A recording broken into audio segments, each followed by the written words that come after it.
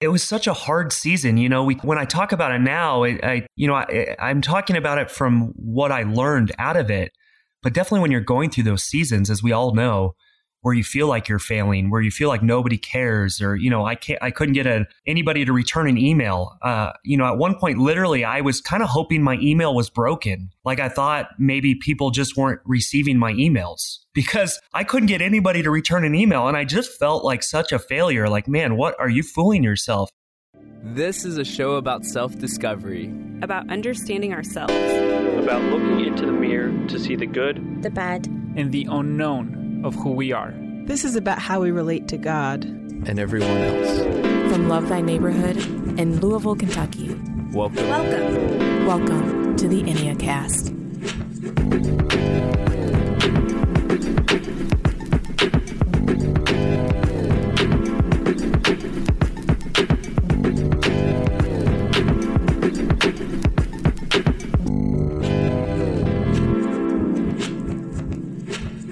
Hey, welcome to the Enneacast. I'm Jesse Eubanks. And I'm Sam Stevenson. What is up, everybody? This is a podcast where we walk you through the Enneagram, one type at a time. And today, we are continuing our journey through the heart triad, and we are going to be talking about type number 3, which is commonly known as the achiever. So what are some of the other nicknames for this person, Sam? The successful person, the motivator, the role model, the communicator, the status seeker. And then my notes here just say the best. Yeah, they are the best. They have awards and ribbons. I almost imagine these folks just wear gold medals underneath their suits. All the time, yep. Yeah, they are just really, really successful folks. They get things done. When I think of a resourceful 3, I think about this church planting network that I know that, they were doing wonderful work. They had great theology. They had a desire and a wonderful, beautiful vision for planting churches that were going to be a true help to the cities and the communities that they were a part of. But the first few years, they just kind of struggled to get it going until finally they brought in a guy that was a 3. And he was able to leverage his gifts of efficiency and getting things done and organization and inspiring other people. He was able to bring all those gifts to bear. And as a result, they've planted dozens of new churches around the country. Wow, that's so awesome. Now, the gospel is going forward in these communities, and you've got wonderful pastors and churches that are loving the neighborhoods that they're in. And it's all, in large part, it's a result of this guy using his gifts of efficiency and being a 3 in order to take the gospel forward. So let's talk for a second about the 3 and about the resourceful traits of the achiever. So these folks are efficient. They just know how to see the 25 steps that it's going to take to get something done, the team that it's going to take to get this thing done, and they're going to push that vision and that mission forward. They enjoy motivating other people. So these folks are going to offer words of inspiration. These folks are going to encourage the people around them. They're going to give them opportunities to step up and step in, to try new things. Yeah, they're good at mobilizing other people. They're the front man. They're like, okay, this is our plan. This is what we're going to do. I need you to do this. They're great at delegating and helping other people live into their gifts. Yeah, they oftentimes see gifts inside of the other person that maybe the other person doesn't yet see in themselves. These folks are very adaptable, so they become who they need to be to best love the people that they are with. Now, that, of course, can have a negative side. Yeah, they can become like a fake, and they can become, an unhealthy chameleon. But even a resourceful 3, they understand their audience, their context. They're good at reading the room, and they know kind of what to do. They just have a good sense of how much space to take up and what's the vibe here. Yeah, they don't want to use they don't want to use language or terminology that would alienate the people that they're talking to. Right, very inclusive. Yeah, so they adapt their approach in order to best love the folks that they're with. And so these folks are successful, and they're successful because they set goals. They set goals and they drive towards those goals. These folks are energetic, they're self-assured, And they tend to be very competent. They tend to be very skilled and gifted in particular areas, and they bring that competency into the workplace. So that's the 3 when they're resourceful. So let's talk a little bit about what happens when they become non-resourceful. Yeah, so going back to that chameleon-like thing, even at a healthy state, they can become very adaptable, but that can take a negative turn, and that can be used in a manipulative sense. They have a chameleon-like persona where there's a superficiality that you aren't really sure. Almost like there's not even a real them. They just become whatever the situation requires. They just become in like a mirror almost. They're mirroring you to the point where it's like, hey, what's going on? Like, what do you think about this? And they just they're very, very accustomed to networking and leveraging gifts and all that stuff. And so it just kind of takes a negative turn. So but it does. It makes me think of, like, when you say all that, it makes me think of like the Wizard of Oz, like the man behind the curtain. Yeah. It's all about this big outward image, but internally there's just a smallness that they aren't comfortable with. And so there's self-conscious about their image, and they don't let that on. They want to present themselves as having it all together, the competent person that knows exactly what to do, because efficiency and clarity, it really is a gift of theirs. And so for them to have that weakness, it just doesn't make sense. And so they have an internal vacancy that they're trying to compensate for by that outward image of success. And so they become addicted to positive attention, because for them, as growing up as kids, that's how they learned to be a self. Their self was affirmed when they were being successful, when they were achieving and getting stuff done. They were praised, they were praised for that. And so for them failing, they don't really have a space. They don't have a container to experience that. Yeah, but that's got to have some relational implications. So, what does that do to their relationships? Well, it all becomes self-serving. And so they like to associate themselves with successful people, and they like to disassociate themselves from non-successful people. And they just live with a superficiality. So all their friendships kind of stay on the surface because, to have a weakness, that what if they see that? And so, oh my gosh, it just makes me terrified of this social media culture that we've built, because we all edit the heck out of our lives, and we only put the best stuff forward. And, sometimes we'll post things, and if it doesn't get enough likes, we'll delete it. All that kind of stuff. It's like, that cannot be good for us. Well, our culture has breeded like this idea of, it's all about your image. It's all about what you have, your personal brand, your personal marketing, getting those right test scores, getting to that good college, marrying that right person. It's all just like all image based. And so, there are significant consequences to that. And it really has stakes that are at a soul level. So every personality type, has a wake-up call. There's a moment at which there's an invitation from God that it is time to turn this car around, to head the other direction. Don't keep going down this path. Not cross. You are about to go over the ledge. And for the 3, the wake-up call for the 3 is when they begin to drive themselves for status and attention. They're driving themselves not for the sake of others, not for the sake of, hey, I want this to be successful because it's really going to benefit other people, but predominantly it's because I need it to be successful because I want to be successful. Right. Remember, I want that attention. In the beginning, at a resourceful stage, they're about team building. They're about leveraging other gifts. They're about, they're not necessarily about the spotlight. They, like your friend, was able to leverage the gifts of the people that he was empowering, and he didn't take the credit for it. But a non-resourceful 3 could use that opportunity for their own personal gain and ambitions and agendas. Right, which of course, when that happens, it's easy to see why their deadly sin is what it is. So, for the 3s, they're in the heart triad. So their primary struggle in life has to do with the issue of shame, the idea that they're defective. And for 3s, what happens is that shame eventually gives birth to the deadly sin of deceit. Deceit is very tempting because if I need to look successful all the time, then that means that I need to make sure that, I always look good, even if that means I've got to omit some facts. So sometimes it means I'm going to proactively, deceive, but sometimes it means that I'm going to deceive by omission. Yeah, totally. Yeah. But here's the thing. When we lie, who is the first person we always lie to? Ourselves. We lie to ourselves first. Well, the non-resourceful 3, they grow this deceit by networking. And the real sad part is when you see these folks and they're just trying to socialize with their friends, but they can't turn off the networking. Even when they're among close friends, it's always about how we can help each other and leverage everything back towards our businesses. And it's not even about like networking on that peer level. It's always bringing in this other voice of, hey, did you see who sponsored this? Or, hey, it's like always about the other person who's not in the room that's somehow needing to serve them in that way. It's about needing the positive regard of others. That nurtures deceit. It's about having an overly deep commitment to protecting our public image, as well as just achievements. Sometimes failure is one of the best things that can ever happen to us because it wakes us up to reality, because nobody succeeds all the time. Right. That is just not life. But there's a temptation to always want to be somebody that wins and somebody that achieves. And we are tempted then to deceive ourselves and deceive others about the reality of life.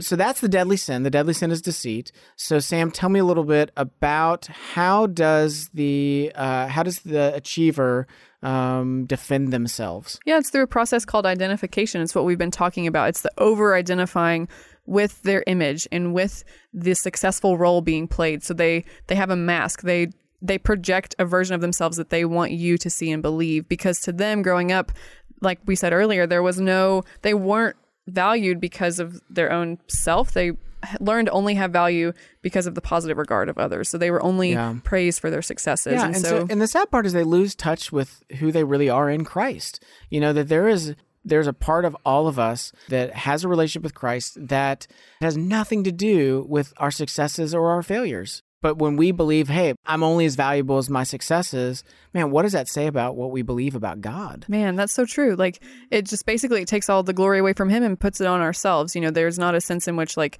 I'm here on the betterment and on behalf of others. I got here because of a team effort. They're always kind of striving to climb up that ladder, but it's lonely at the top. There's nobody else that you can attribute your success to. And so for the three, they identify and saying, I did this on my own. It's all me. I'm the successful person here. So every personality type has an idol. There's something that they worship that they believe is going to save them, that's going to give them identity and substance and safety, that's going to be the thing that proves their value and worth. And for the three, the idol that they are tempted to worship is workaholism and success. And every idol requires sacrifices, and workaholism and success, they require the sacrifices of family and of intimate relationships. Yeah. Because I got work to do. I got goals to achieve. Mm-hmm. And all this family stuff and these close relationships, they are getting in the way of me achieving my goals. Because one thing we know is relationships are messy, and you can't always just set goals in relationships. Yeah. Either you neglect the relationships or you try to leverage them in a container that they weren't designed for. Right. Workaholism and success requires the sacrifice of authenticity, but that is authenticity both with themselves as well as others. The ability just to say, you know what, this is who I am. Yeah. And I got struggles in this area. And sometimes I'm ridiculous and I think, that I'm the greatest thing that's ever happened. And, but the ability just to be authentic, sometimes I like things that are nerdy and things that aren't popular. And sometimes I say things that are socially inappropriate. Yeah. And that's hard for somebody that worships workaholism and success. And then finally, the idol of workaholism and success requires the sacrifice of being loved for who you are and not for what you do. Man. The ability to have people in your life that simply love you and they don't care day in and day out whether you succeed or fail. They celebrate your successes with you. Mm-hmm. They grieve your losses with you, but you're standing with them, your relationship to them, the value that you have in their life has nothing to do with whether you succeed or you fail. And workaholism and success will never accept you on those terms, but only God and your closest loved ones in your life, they can offer you that. So that's the idol of the achiever. But the good news is this. The good news is that God does not leave us where we are. So he knows that we struggle with shame. He knows that we struggle with the deadly sin of deceit. So what virtue does he offer us for transformation? Well, it's to live toward a posture of truth, to let the mask down and to reveal their weaknesses and to recognize that I have value apart from my successes and I'm not defined by my success or my failure. So they're able to adopt a posture of living into the mess, the gray, the unknown of their own souls, because for so long they were only externally defined and all about their network and all about their presence and their persona, their personal brand. It now moves inward to a place of truth and authenticity and vulnerability, and that's the way forward for them. Yeah, and let me say this too, is like, I don't think that, threes need to feel the pressure to go out and just, share all their honesty with everybody all the time. what I think the threes do need is they need a small handful of folks in their life that they give refrigerator rights to. You know, refrigerator rights are this thing where it's like, you know, it's the ability for somebody to walk into your house and they don't even have to ask permission. They're allowed to go in your kitchen, open your fridge, and grab something to eat. Right. And threes need a handful of folks in their life that have those emotional, relational refrigerator rights where you just let them in and you do life with these folks. Because here's the beautiful thing, is that when you begin to experience your friends loving you and delighting in you, even when you don't succeed all the time, then you will begin to believe that God believes and feels the same way about you. Yeah, if they can see your mess and still love you, what does that say about God? Yeah, absolutely. And so it's very important that, you know, if you're a three, that you seek out some relationships in life where folks will just love you for who you are, because you can then begin to believe the good news of the gospel, that God loves you as you are and not as you should be. Because the truth is, just as Brennan Manning has said, none of us are as we should be. So we are very excited to talk with one of our favorite threes, and so please stay with us. We'll be talking with author Paul Angone. We will be right back. Okay, so Sam, there was this recent study that came out that said 3 out of 5 college students do not have a job lined up when they graduate from college. That's terrifying. So that's 60% of people that will not have a job once they graduate. At the same time, there's all these amazing nonprofit ministries that are dramatically understaffed. Like, they just do not have enough people to do all the amazing work that they want to do. Man, so with both of these problems, what do we do? Okay, so we took both of those problems and we came up with an idea. And the idea was Love Thy Neighborhood. So with Love Thy Neighborhood, we give young adults the real world experience that they need. They're going to get the professional experience by being on the front lines of urban ministry and meet different people in fields that they are passionate about. But at the same time, all of these nonprofits are going to be able to do twice as much as they could before because they're going to have all of these wonderful reinforcements. Wow, that sounds like a great ministry. How would someone find out more? So they would head over to lovethyneighborhood.org and they can check out all of the different causes that we support. When they go to apply, they get to choose a handful of those causes, and then we'll pair them up with a nonprofit ministry that they love and give them the real-world experience that they need. So again, all they have to do is head over to lovethyneighborhood.org, and they can apply now.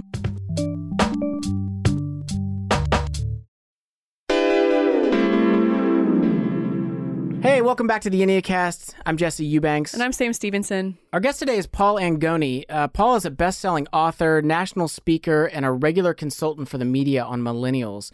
He's the author of 101 Secrets for Your 20s and All Grown Up, that's GROAN, Searching for Self, Faith, and a Freaking Job. Amen. His newest book is 101 Questions You Need to Ask in Your 20s, and let's be honest, your 30s too. Paul specializes in coaching 20-somethings in how to live productive, focused, fulfilled lives. Yeah, and I will say, as a former intern of the program, we read one of Paul's books, The 101 Secrets, and I referenced some of those quips and those insights constantly with my friends. Like, it really has given me a sense of a resolve to know that I'm not alone in my 20-something journey. So I'm super excited when we were able to get Paul on the show, just to be able to pick his brain and to hear kind of behind the curtain on some of these things that it sounds like he's been doing the work with just from the books that he's produced in the last several years. Yeah, we actually hear from interns in our program all the time, Paul, about just how much you've helped them as they make their way through these murky waters of transitioning into adulthood.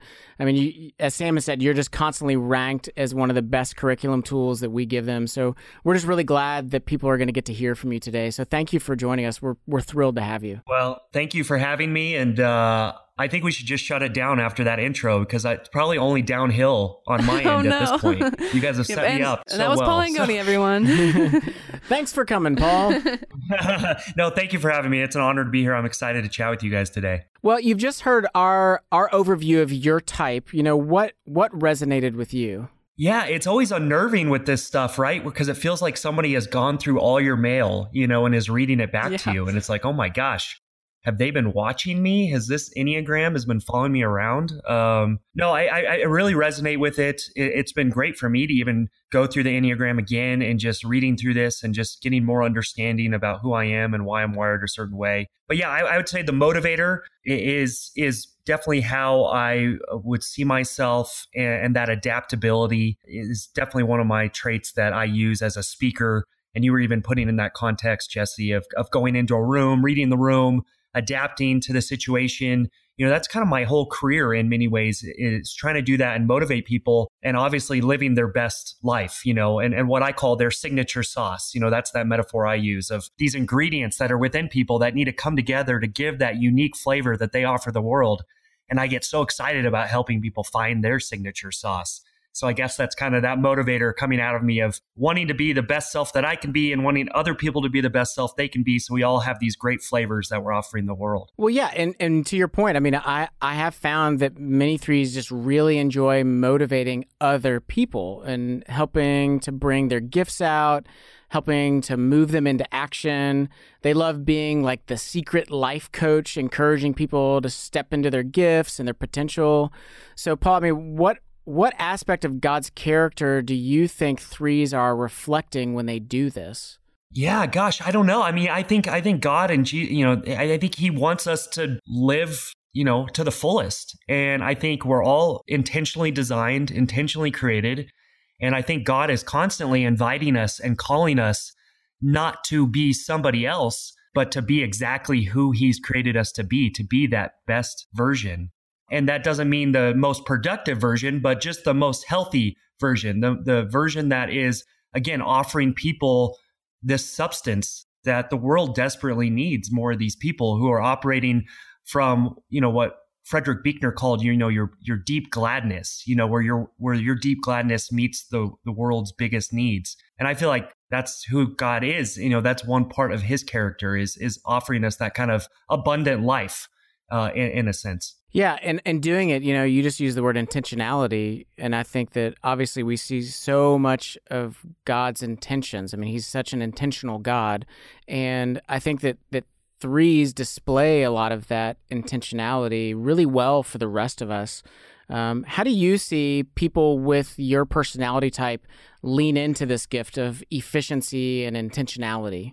Yeah, I mean, I think it is our overarching goal to get things done, to do good work. And like we talked about, and we'll talk about the dark side of that, but finding a lot of significance in the work that gets completed, in achievements, in setting goals and meeting them, and also just having an impact. That's definitely been a driving force for me, is I want to have an impact. I want to reach people. I want to meet them. I want to be a voice. And that's definitely been a driving force for me that helped me push through a lot of failure and a lot of rejection. I was that classic story of every publisher turning me down for years, but it was that continual question. And I asked this question in my new book, but this question of who will I not be able to help if I give up now?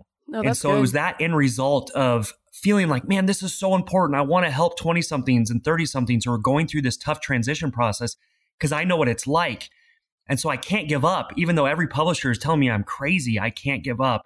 And so it was really that end result of that helping other people who are going through something similar that I was going through that really was driving me through the failure and the rejection and the obstacles. I love hearing you say that, you were rejected by all these publishers because, just this weekend I was in Target, shopping with my wife, and I look over and there's your book on the bookshelf. And I'm thinking, man, I love this. I love the fact that, when people are looking for a book to figure out how to make their way through the craziness of their 20s, that here's a Christian offering up their talents and their gifts to guide and to coach these people through such difficult times. Yeah. And I think that like what you just tapped into is really, really huge for not only threes, is the conversation that we're having is about, the specific type, but I really think that you were able to acknowledge like the component of failure that you're ready to embrace. I think it's huge for It was a breath of fresh air to know that life is not going to look like it's supposed to, that there's not a blueprint, the template, all these things that you've discussed in some of your work. And even just now, like you mentioning like that you did fail and that there was a journey for you. So can you kind of unpack maybe why not only failure in and of itself is important, but why acknowledging our own personal failures is important for growth and just our journey, or just to help us see the world more clearly. Yeah. Yeah, it was such a hard season. When I talk about it now, I'm talking about it from what I learned out of it. But definitely when you're going through those seasons, as we all know, where you feel like you're failing, where you feel like nobody cares, or, I couldn't get anybody to return an email. At one point, literally, I was kind of hoping my email was broken.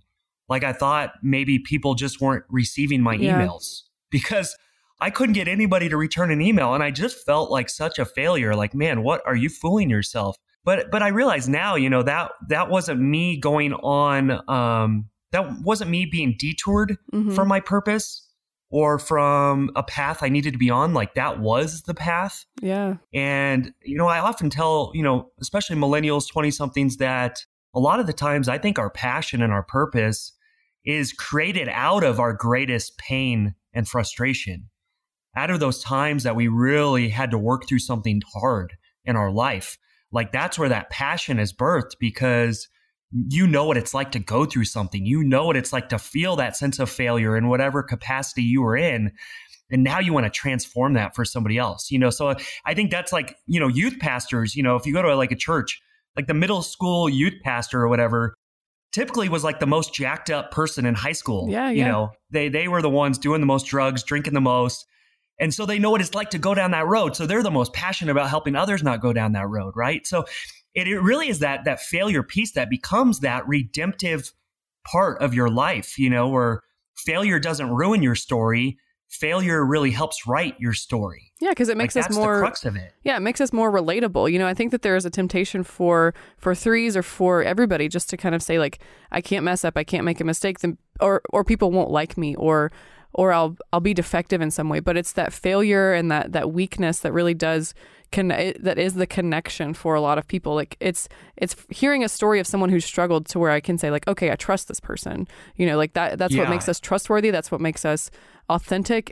But like you're saying, in those moments, it does feel like a mistake of some kind. I'm sure. I always have I have a lot of questions. If I ever meet somebody and they never express any sense of failure, I have a lot of red flags that go off, because I get this sense of like, there's something about this person that they're sales pitching me and they're not showing me the truth.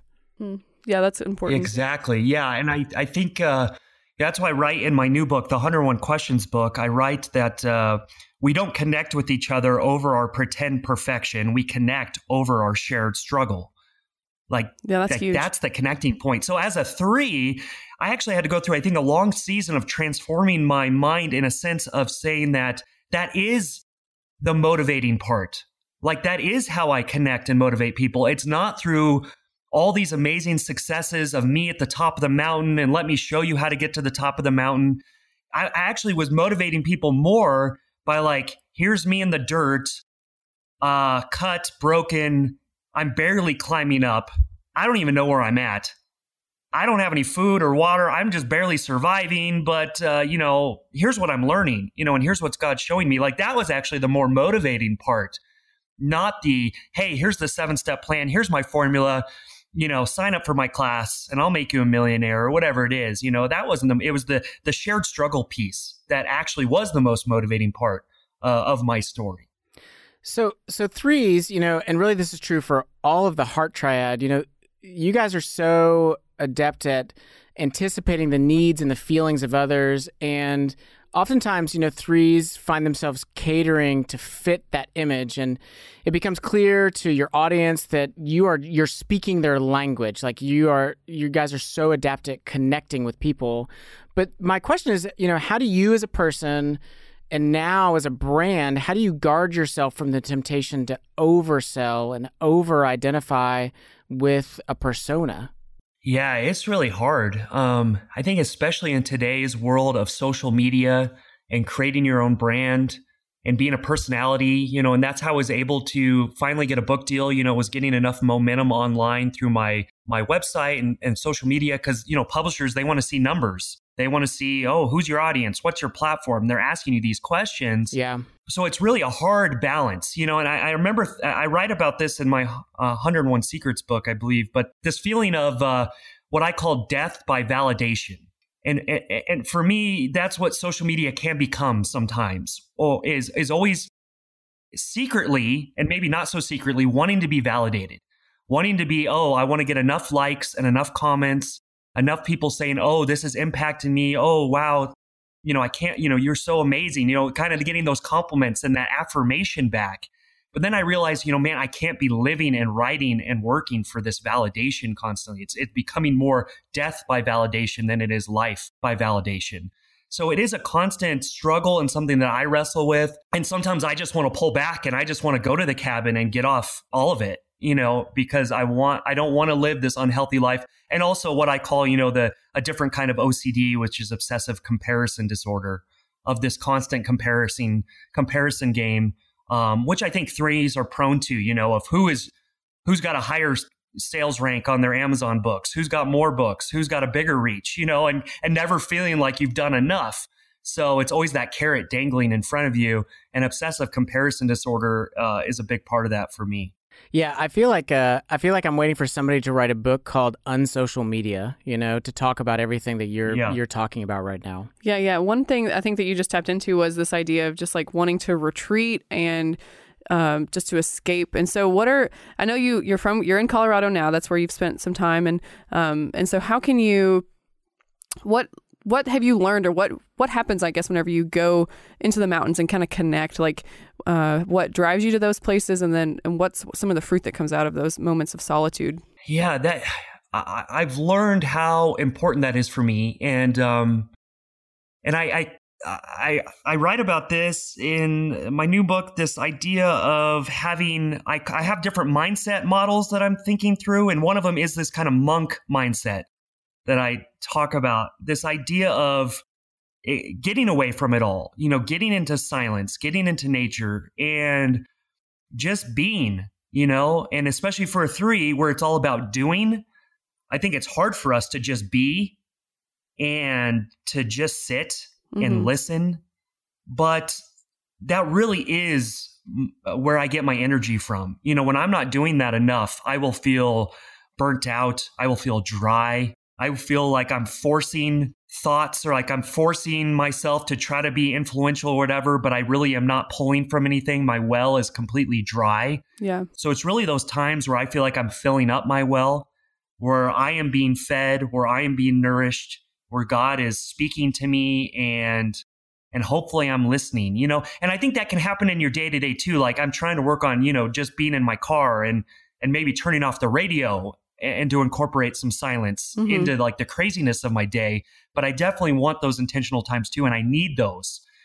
And I think anybody that's like a high achiever or that wants to do a lot of things, like you will douse, your wick at both ends, and you will light it on fire, and it will just be so burnt if you don't have those times where you are getting nourished, where you are having silence. I think it's really important. Yeah, I heard someone explain recently, and I found this really helpful and really true for myself. So I've got a ton of 3. In fact, in my scores, I alternate between being a core 4 and a core 3. I'm very acute in both of those. And I heard someone say that one of the best things that folks that are wired like us could do is to get away, because if we even see another person in our presence, or if we have our phones with us, because we see life so relationally that we just move towards it all the time. And the best thing that we can do is to fully unplug, to fully get away, to fully be in solitude, so that all the world stage just disappears from us, and it's literally just us and the Lord. Does that resonate with you? Yeah, it totally resonates with me. And it's funny you mentioned that, Jesse, because I feel I have like a strong wing or a strong pull towards 4 as well. So I kind of go back and forth a little bit between 3 and 4. But yeah, I definitely need that. And it's funny that you mentioned this, because I've gone on some hikes recently where I've brought my phone and I'm trying to get away. I'm trying to have that sense of silence or whatever. And then all of a sudden I'm having all these thoughts, and I'm getting fired up about things. And then I pull out my phone, and next thing you know, I'm like recording 10 videos as I hike up. You're like motivating people on your hike. Social media. Yeah. So a little bit, I mean, it was good, in a way it was important, but then in another way, it's like, well, I'm not really doing what I said I was coming to do. I'm not really having some sense of silence. I'm still on stage, right? Even though nobody's around because I have my phone and I'm recording myself. So Yeah, I have to, I'm at the point now where if I go for a hike, I have to leave my phone in the car. And I'm like, well, if a bear comes and kills me, I'll just live with that because I've got to get away from where anyone can reach me, because it's not so much that I'm worried about other people reaching me. I worry about I want to reach others. And at some point, I've got to turn that off. So we talked about that, the God's message for the three is to embrace the truth that their value is not found in the positive regard of others, but their value is found in who they already are in Christ. So Paul, how have you grown to embrace this reality? Yeah, that's a huge one for me. And I know I've really struggled with that, especially when I was going through years and years of feeling like I'm failing. When you don't even want to go hang out with people, or you don't want to pick up the phone because you don't want to have to explain, what are you doing with your life to somebody, and having to try to pull out this magic show where you're trying to pull this rabbit out of your hat to show these amazing things you're doing when you don't feel like that at all. So that was definitely an intense part for me, and an intense feeling that I still have to work through. And so I remember a time where I was sitting at a conference. We were kind of walking through this like guided prayer, and I remember feeling this wave come over me of just this feeling of you are enough. You are enough, Paul. The way that just God telling me this. Like, I don't need any of your trophies. I don't need the accolades. I don't need the published books. Like, none of that is going to change my opinion of you. Like, you are enough. You're loved in who you are and who you're created to be in this relationship that we have. So it's really important to me, for me to remember that and to cling on to that, because if my identity is on the wave of success and failure and my perceived success and failures, then I will feel miserable. Then I will feel depressed, and I'll feel lacking. So that really is that rooted core that I have to fall back on, that I don't do well all the time. I really struggle with that because so much of my identity is wrapped up on my accomplishments or lack thereof. Well, in the age of social media where it seems like we're all marketing ourselves all the time, that's just such a good reminder for us to remember that the Lord loves us as we are, that we don't have to put out some persona in order to be accepted, but that we already have a safe place with Him where we're delighted in by Him. So when we come back, we'll be playing a game with Paul, Personality TV. Yay. Stay with us. So in today's episode of the Enneacast, we're exploring Type 3, the Achiever. And one of the pieces of advice that we give to threes is that they need to find a small, tight-knit community to go deep with. But the question is, how do we actually do this? And one of the ways that we'd like to help you understand that is through our other podcast, the Love Thy Neighborhood podcast. I want to encourage you to go over and check out episode number 5, where the gospel meets community. I was excited to live with them because I like living with people. This is invasive, and it seems to be a distraction from what's best. I was like, will you forgive me? And then she was like, I can't forgive you right now. They've been taught how to confront sin, but they've never been taught how to work through personality conflict. It was like so much tension, but we were like all trying to suppress it. And then that's when kind of all hell broke loose. So subscribe now wherever it is that you listen to podcasts. Just search for Love Thy Neighborhood, or head over to our website at lovethyneighborhood.org/podcast. Welcome back to the Enneacast. I'm Jesse Eubanks. And I'm Sam Stevenson. And now, Personality TV.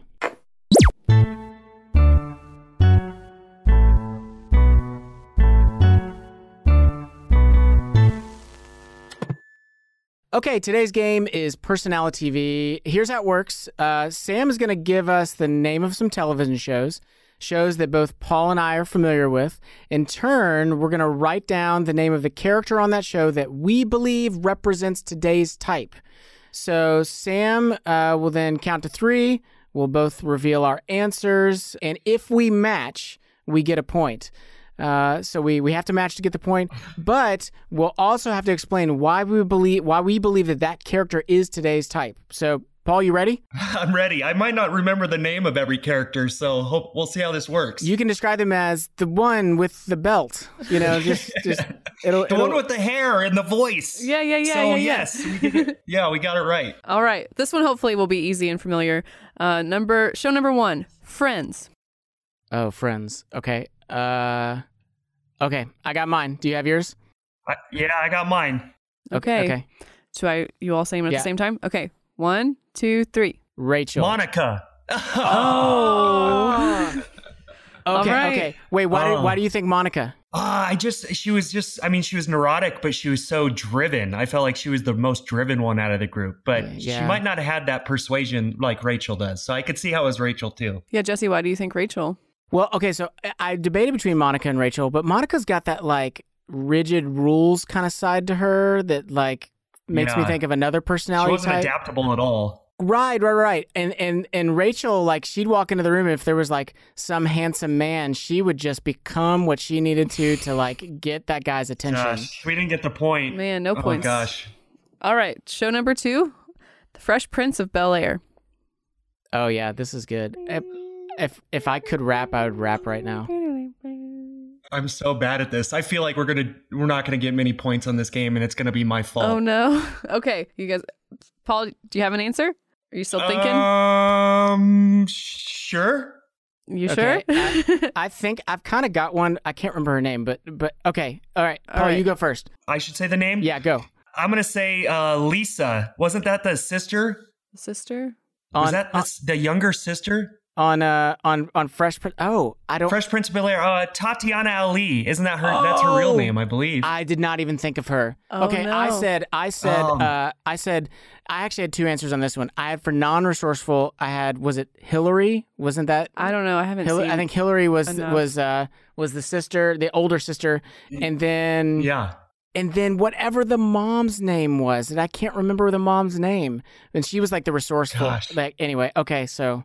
No, well, and which mom were you talking about? Because there actually was 2 moms that they changed out, where all of a sudden they had a new mom. I appreciate your geek culture knowledge on this. Yeah. Okay. Well, Tatiana Ali, she was like, she was kind of quiet at first, but then she kind of rose up, and they're like, wow, she is like really beautiful, and she's a great singer. So then she was like being a singer, and so I felt like she had that kind of gravitas towards like lighten up the room. I'm going to agree. I think Paul gave the correct answer, and I think that I failed. Wow. Okay. I'm admitting my failure. We're just debating why we are right. So this is the 3 coming out of us, I guess. Now it's going to be a competition of why the other person. The problem is we don't have like the exact scores, so the points are just very arbitrary. So for the 3, that's probably hard enough already. I need to know who's winning here. Yeah. Sorry. Okay. Next one. We're supposed to be in this together, I thought, Jesse. Come on. Nope. It's a competition.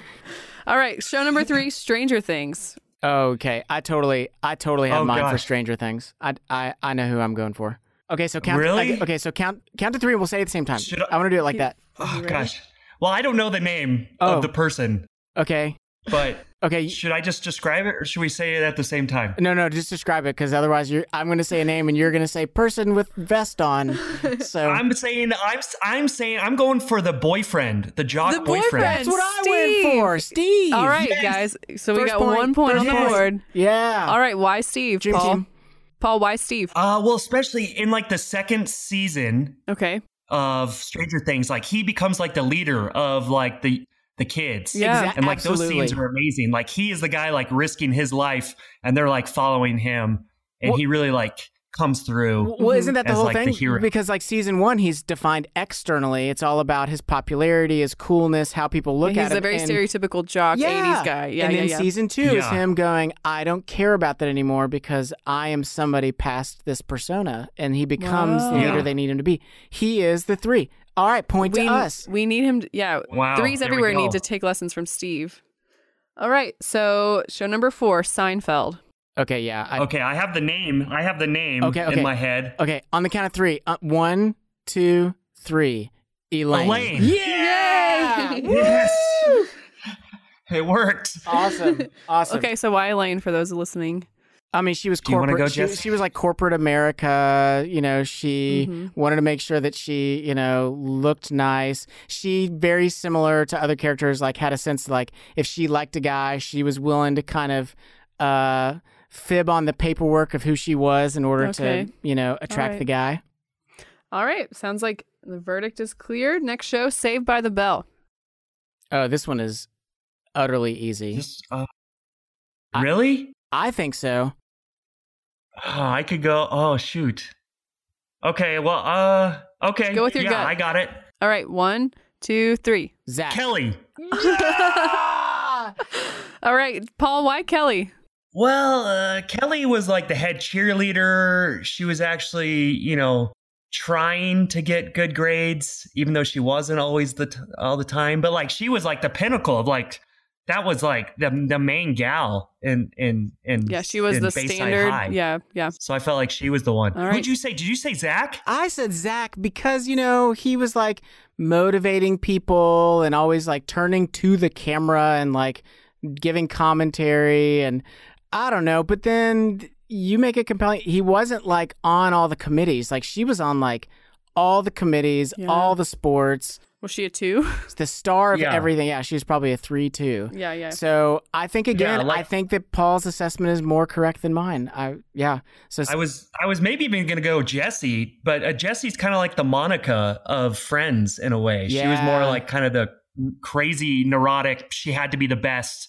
Because she was the one that like had to be the best. Yeah, she was like the moral. She was like the moral police of it. No, she was the one. She got crushed because she didn't make it into Stansbury. Yeah. Well, that would be hard. The Harvard of the West, as they described it in the show. I know a lot about Saved by the Bell, but like that, I'm so excited. I'm so excited. I'm so scared because she was on caffeine pills. Like she had to be strung out on caffeine pills to be the best. So maybe I don't know. Man, that episode touched my life. That was a good one.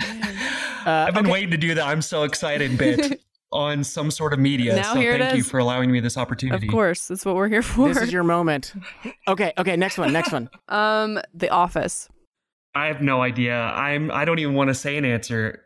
You go first because I'm just going to ruin it. Okay. On this I'm going to go first and then you copy what I say. Yes, that's my plan because I can't even think of anybody's name. And off the top of my head. And we can do that. Well, I don't know. Maybe you go first and I'll see if I can lie enough in deceit. Wow. Yeah, do you need more time? Do you need like a couple extra seconds? No, I'm good. I want Jesse to go first though. I can lie. Okay. 110%. Absolutely. Every day of the week, twice on Sunday, it is Ryan. Ryan is the absolute 3 of The Office. Okay. He is super externally defined, business driven, like shallow, you know, that not he's a raging non-resourceful 3. Yeah, never a failure, just like a repackage, repurpose. Let's take this and now I'm going to come up with my side company, my side hustle, got my business cards. Yeah. Paul, what about you? Any thoughts or? See, I don't even know who Ryan is. I did not watch enough The Office. Oh, no. I'm sorry. That's why I knew I was going to mess it up. He's actually he's BJ Novak, he's one of the writers and producers of the show. So he's not BJ Novak. Okay, yes. Yeah, he's not interesting. He's not a main guy because a lot of times he was behind the scenes dictating and directing some of the episodes. So he was in the annex with Toby and Kelly and BJ. Interesting. All of them are BJ Novak. I wouldn't see him as like the charismatic character though. But like, isn't he pretty quiet? He's very image obsessed though. He's very it was more about like he's kind of conniving, like behind the scenes, like controlling things. Yeah, well, that's unfortunately the non-resourceful 3. I think that's what they can. Perfect. Yeah. All right, last show, New Girl. This one's easy. There's not a ton of characters. Yeah, I've got mine. Do you have yours in your head? Okay, yeah, I have mine. Sure, let's see. Let's go. All let's run with it. 1, 2, 3. Schmidt. Yeah. Woo! Victory. Okay, guys, why Schmidt? We got it at the end. Yeah, Jesse, why Schmidt? Oh, because he's all about how he looks, and he's obsessed with like if any of his stuff, his clothing in particular, if it gets ruined or messed up, it really bothers him. And he's always like conniving to climb up the corporate ladder and wants to make sure that people understand how successful he is. He talks down to anybody that's like lower culture than he is. Yeah. We're not making 3 sound great. He's a marketing guy too, right? Like that's his actual he's job. Literally like he's in marketing. Yeah, I mean, epitome of like the constant marketing of himself. Yeah. For the purposes of comedies and sitcoms, threes are not going to be represented in their best versions of themselves. Right, you know? yeah. The threes that are listening to this episode are like, man, like, I'm just like the worst character in all these shows. Like, no, it's just the stereotype. It's the like, yeah, it's that caricature of your personality. Like, I'm a 9, and so that's the Nick Miller of the world. They're just like, oh, it's 2 p.m. Let's wake up, and I guess I need a job. Yeah. So okay, so Sam, what's our final score? How did we do? I think we got like. I think so. The total score is 3, which is great because that's the episode that we're on. Yeah. Don't you try to redeem our it's a failure. 3. It's a metaphor. It's every. I thought we had more than. We had more than 3. I want to recount. All right. Terrible. Well, it was a pleasure. Pleasure playing with you. I take full responsibility. I'm going to take full blame for that score. Okay, so Paul, we ask everybody that comes on the show. We ask them 5 final questions, and so we'd like to ask you those now.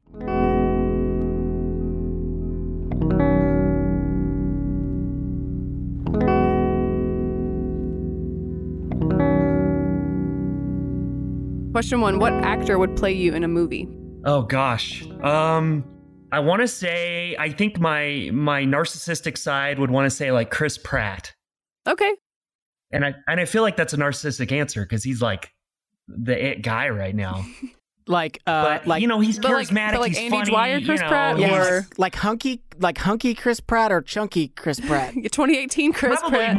Probably more on the chunky side. Like before he became really like the it guy, like more of the like funny guy who's not taking things too seriously, but is like getting stuff done and like saving people from dinosaurs and from being lost. So it's somewhere between Andy Dwyer and like Guardians of the Galaxy. Like that's the Chris Pratt that we're going. I'll accept that answer. Probably like a little bit of Jake Johnson, like the Nick Miller actor. Yeah, like a hybrid of like now Chris Pratt, who's like doing a bunch of stuff, with Jake Johnson, who's like kind of doesn't care, a little bit of aloof as well. Probably a hybrid of that. Okay. That's a good answer. That's good. All right, question number 2. If we had a phone that could call your 21-year-old self, what would you say to them? Oh my gosh. Well, I mean, I think I've written, 2 books, 101 Secrets to Your 20s, 101 Questions You Need to Ask in Your 20s, so which is pretty much like everything. Book. So I have like 202 things. No, you get 1. I wish I would have told myself at 21. Yeah. So that's a lot. But yeah, I think it's about that failure thing. I'm always saying that success in your 20s is more about setting the table than it is about enjoying the feast. And that the possibility for greatness and embarrassment both exist in the same space. If you're not willing to be embarrassed, you're probably not willing to do anything great. So these kind of things that are within my books, I mean, these are things that I was trying to teach myself. Like, it's okay to embarrass yourself. It's okay to fail. That's good. Yeah. Question 3. How can friends and loved ones affirm someone with your personality type? Yeah, I think like we were saying, just, that it's whether they succeed or they fail or they feel like they haven't done anything worth bragging about, that you still just affirm them like who they are, like they're more their deeper inner workings of their personality and their being, so just hanging out with them and spending time with them and telling stories and having shared experiences. So that they know that people can really see them without the books and the businesses and whatever it might be. Okay, so question number 4. Paul, how does the good news of God's delight for you heal your deadly sin of deceit? Wow, that sounds so dramatic. The deadly sin of deceit. Yeah. That sounds like a horror movie. Yeah, Jesse's a 4. Yeah, I think like we were saying before, like God telling me I'm enough, like who I am, like our relationship, like that's where my worth is coming from. And so I don't have to like lie to myself or trick myself into thinking like I'm bigger or I'm more important or I'm doing bigger things than I really am. But I can just be honest and authentic with the way that God has created me, and then let people see that, that they don't need to be seeing all my accolades. They can see the struggle too, and that's where they'll connect with me more than anything else. That's good. All right, last question. What scripture verse do you hold dear as it relates to your personality type? Yeah, gosh. I would say there's a hybrid like of Isaiah 60 and Isaiah 61, which is kind of this, it's basically like this arise, shine, for God's light is on you, and He sent you to preach good news to the poor, bind up the brokenhearted, proclaim freedom to the captives. It's definitely an action type verses. Like God is there with you and like go do these things. So I can definitely see my personality coming out of those versus how they're meaningful to me. But I feel like I feel like I'm trying to set people free, and I'm trying to set captives free that might not even realize they're in some sort of prison. I'm kind of that secret agent that's going in with the key and helping them get out, So those verses are really meaningful to me. Yeah, because the Lord's a Lord of action. He's stepping out, he's doing things, he's moving towards people, and so the 3 shows us that and steps into those gifts. So, well, Paul, thanks so much for being with us today. It's been awesome spending time with you and having some fun together, as well as just having important conversation and you letting us behind the scenes of just how you tick as a person and who you are, beyond standing on a stage. So we just really appreciate your time today. Well, thank you for having me. And also you've probably realized, Jesse, that if you do get invited onto Jimmy Fallon, you probably don't want me to be the guest there with you, because I will just catchphrase and the password. Dive bomb the game that we're going to play. I'll make us look both foolish on TV. Hey, I'd be glad to look foolish with you anytime. Well, yeah, I guess if we have that opportunity where both of us are getting asked to go on Jimmy Fallon, we would probably both accept. I think that is true. I don't think we'd pass on that one.